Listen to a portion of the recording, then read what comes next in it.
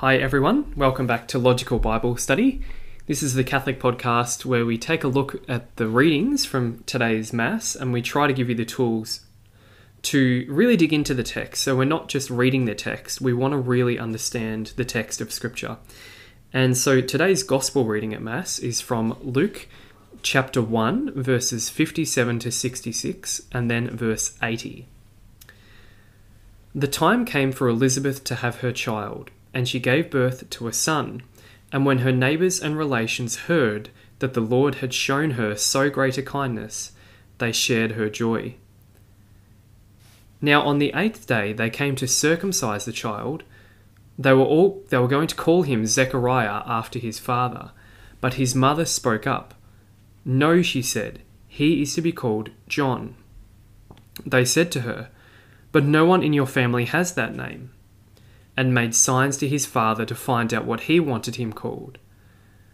The father asked for a writing tablet and wrote, "His name is John." And they were all astonished. At that instant his power of speech returned, and he spoke and praised God. All their neighbours were filled with awe, and the whole affair was talked about throughout the whole hill country of Judea. And those who heard of it treasured it in their hearts. What will this child turn out to be? They wondered. And indeed the hand of the Lord was with him.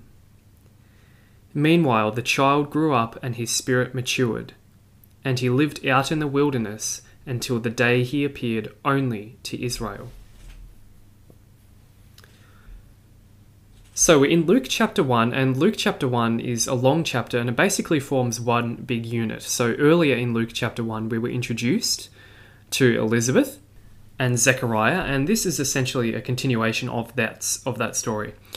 Just prior to this in Luke chapter 1, the visitation has occurred. So Mary comes to visit Elizabeth and she proclaims the Magnificat in that visit as well. Now those readings are read on December 21st and 22nd. That's when they're read in sequence, although there's also other times in the liturgical year when Mary's visitation of Elizabeth is covered, particularly on the Marian feast days. But the main time to hear this in sequence is December 21st and 22nd. So we get up to verse 57 today. The time came for Elizabeth to be delivered. Now this must be shortly after Mary left, because the text said that Mary stayed until the 9th month of her pregnancy. So Mary was with her for quite a while.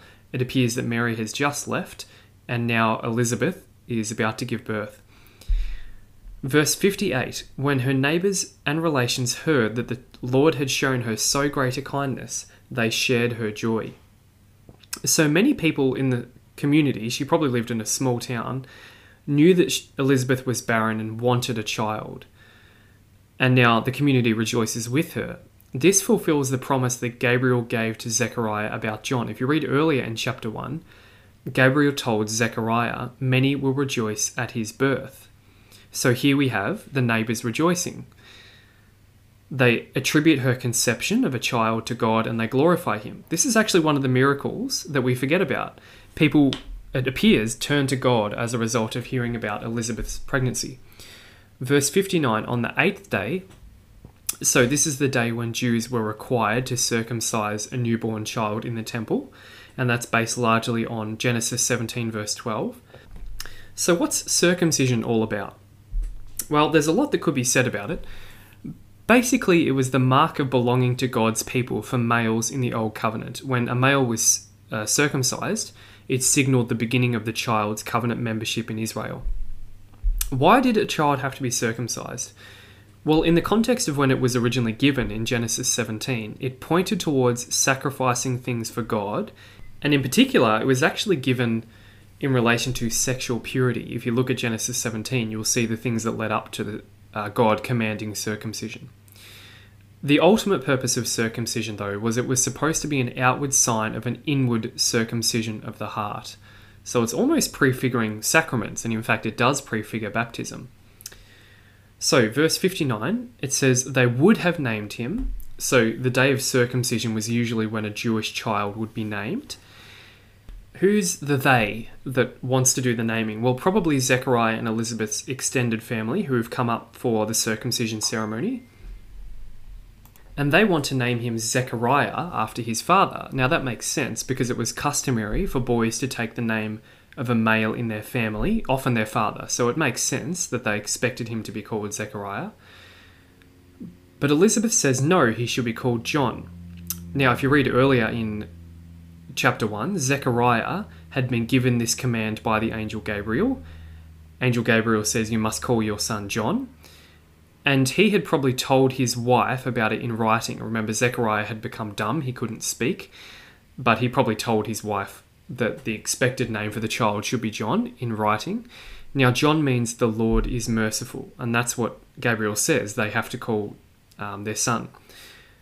So the extended family doesn't understand. They say, well, no one in your family has that name. And so they make signs to Zechariah. Now that's interesting. Why would they have to make signs to Zechariah if he's only been struck dumb? He should still be able to hear them.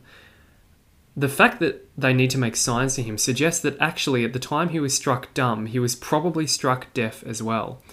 The Greek word kophos can actually refer to either condition. So it appears that he might have been struck both deaf and dumb at the same time.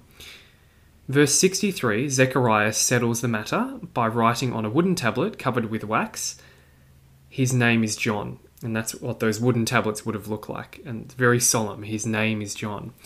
And they all marveled. They were surprised that Zechariah wanted this name. It would have been very unexpected. They were probably scratching their heads going, why does Zechariah want to name his son John? As soon as he does that, verse 64, immediately his mouth opened and his tongue loosed. So the temporary punishment that was given to Zechariah for his unbelief is lifted. That temporary punishment, if you like, has now served its purpose. Zechariah has learned his lesson. That's an interesting thing about this story that we often miss. And he spoke, blessing God. Notice that's his very first response after he's healed. He speaks and he blesses God. The words he says are recorded in the Benedictus prayer in verse 67 onwards of Luke chapter 1. And that is read on the morning mass on December 24th, if you want to hear his prayer that he glorifies God with. But for now, the narrative continues. Verse 65, we learn that everyone that sees it is fearful because they've just seen this miraculous healing from God. And it's going to make sense for them to wonder what it could all mean. They're thinking, why was Zechariah's tongue loosed as soon as he confirmed that the child's name is to be called John? What's going on here? What's God up to? It says, all these things were talked about through all the hill country of Judea. So that's the hill country area around Jerusalem where Elizabeth and Zechariah lived. Word spreads among the community of all that has happened. Verse 66, all who heard of it treasured it in their hearts. Basically, that means thought deeply about what was going on and what it could all mean. They try to work out how it all fits together. And they say to themselves, what then will this child be? For the hand of the Lord was with him. So it's obvious to the people who've seen this circumcision and naming ceremony of John that this is no ordinary child. God has his eye and his protection on him. And the people in Elizabeth and Zechariah's town know this, and they start to talk about, what does this all mean? What's going on?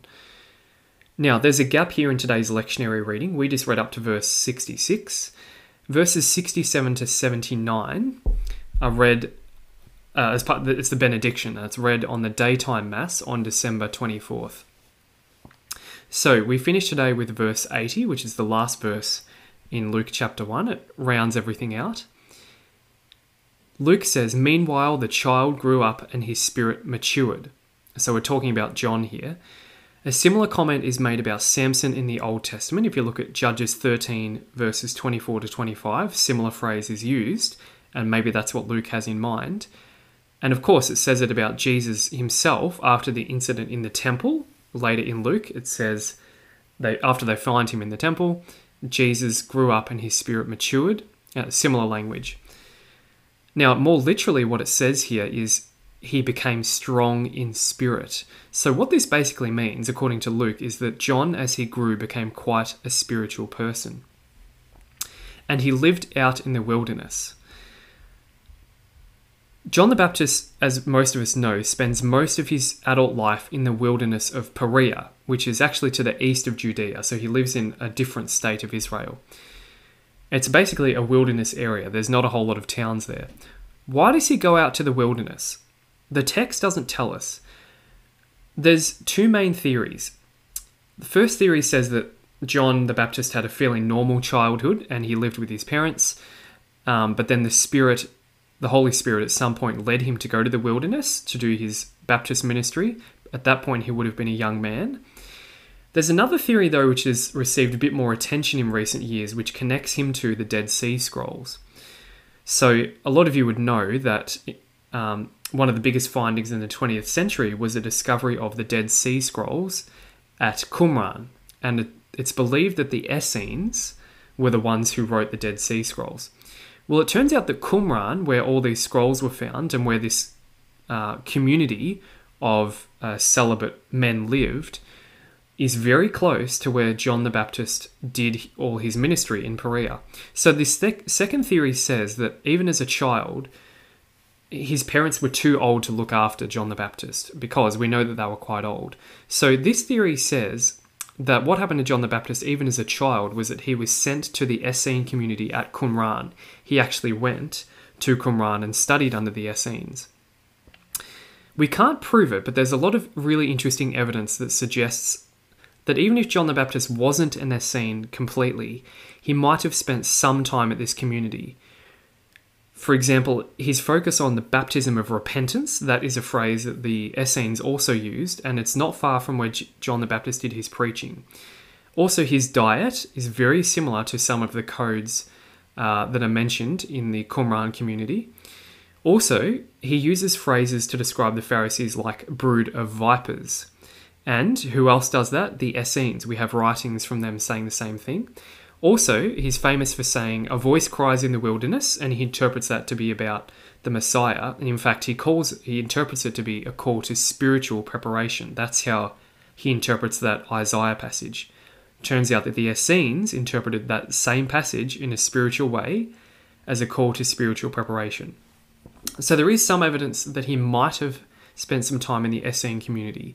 It's not conclusive, though, because his clothing doesn't seem to represent what the Essenes would have worn, but there's some other reasons for that, because he's modelling the prophet Elijah, and we talk more about this in around Advent when we focus on John the Baptist. If you're interested in this really interesting theory that John the Baptist may have spent some time at the Qumran community, the best book on this is called Jesus and the Dead Sea Scrolls by John Bergsma. So if you're interested in biblical scholarship, have a look at that one. It says John the Baptist was in the wilderness until he appeared to Israel. So when John was about 30 years old, as we know, he began preaching in the wilderness. And you know the story. Many people flocked to hear his teaching and to be baptized in the River Jordan.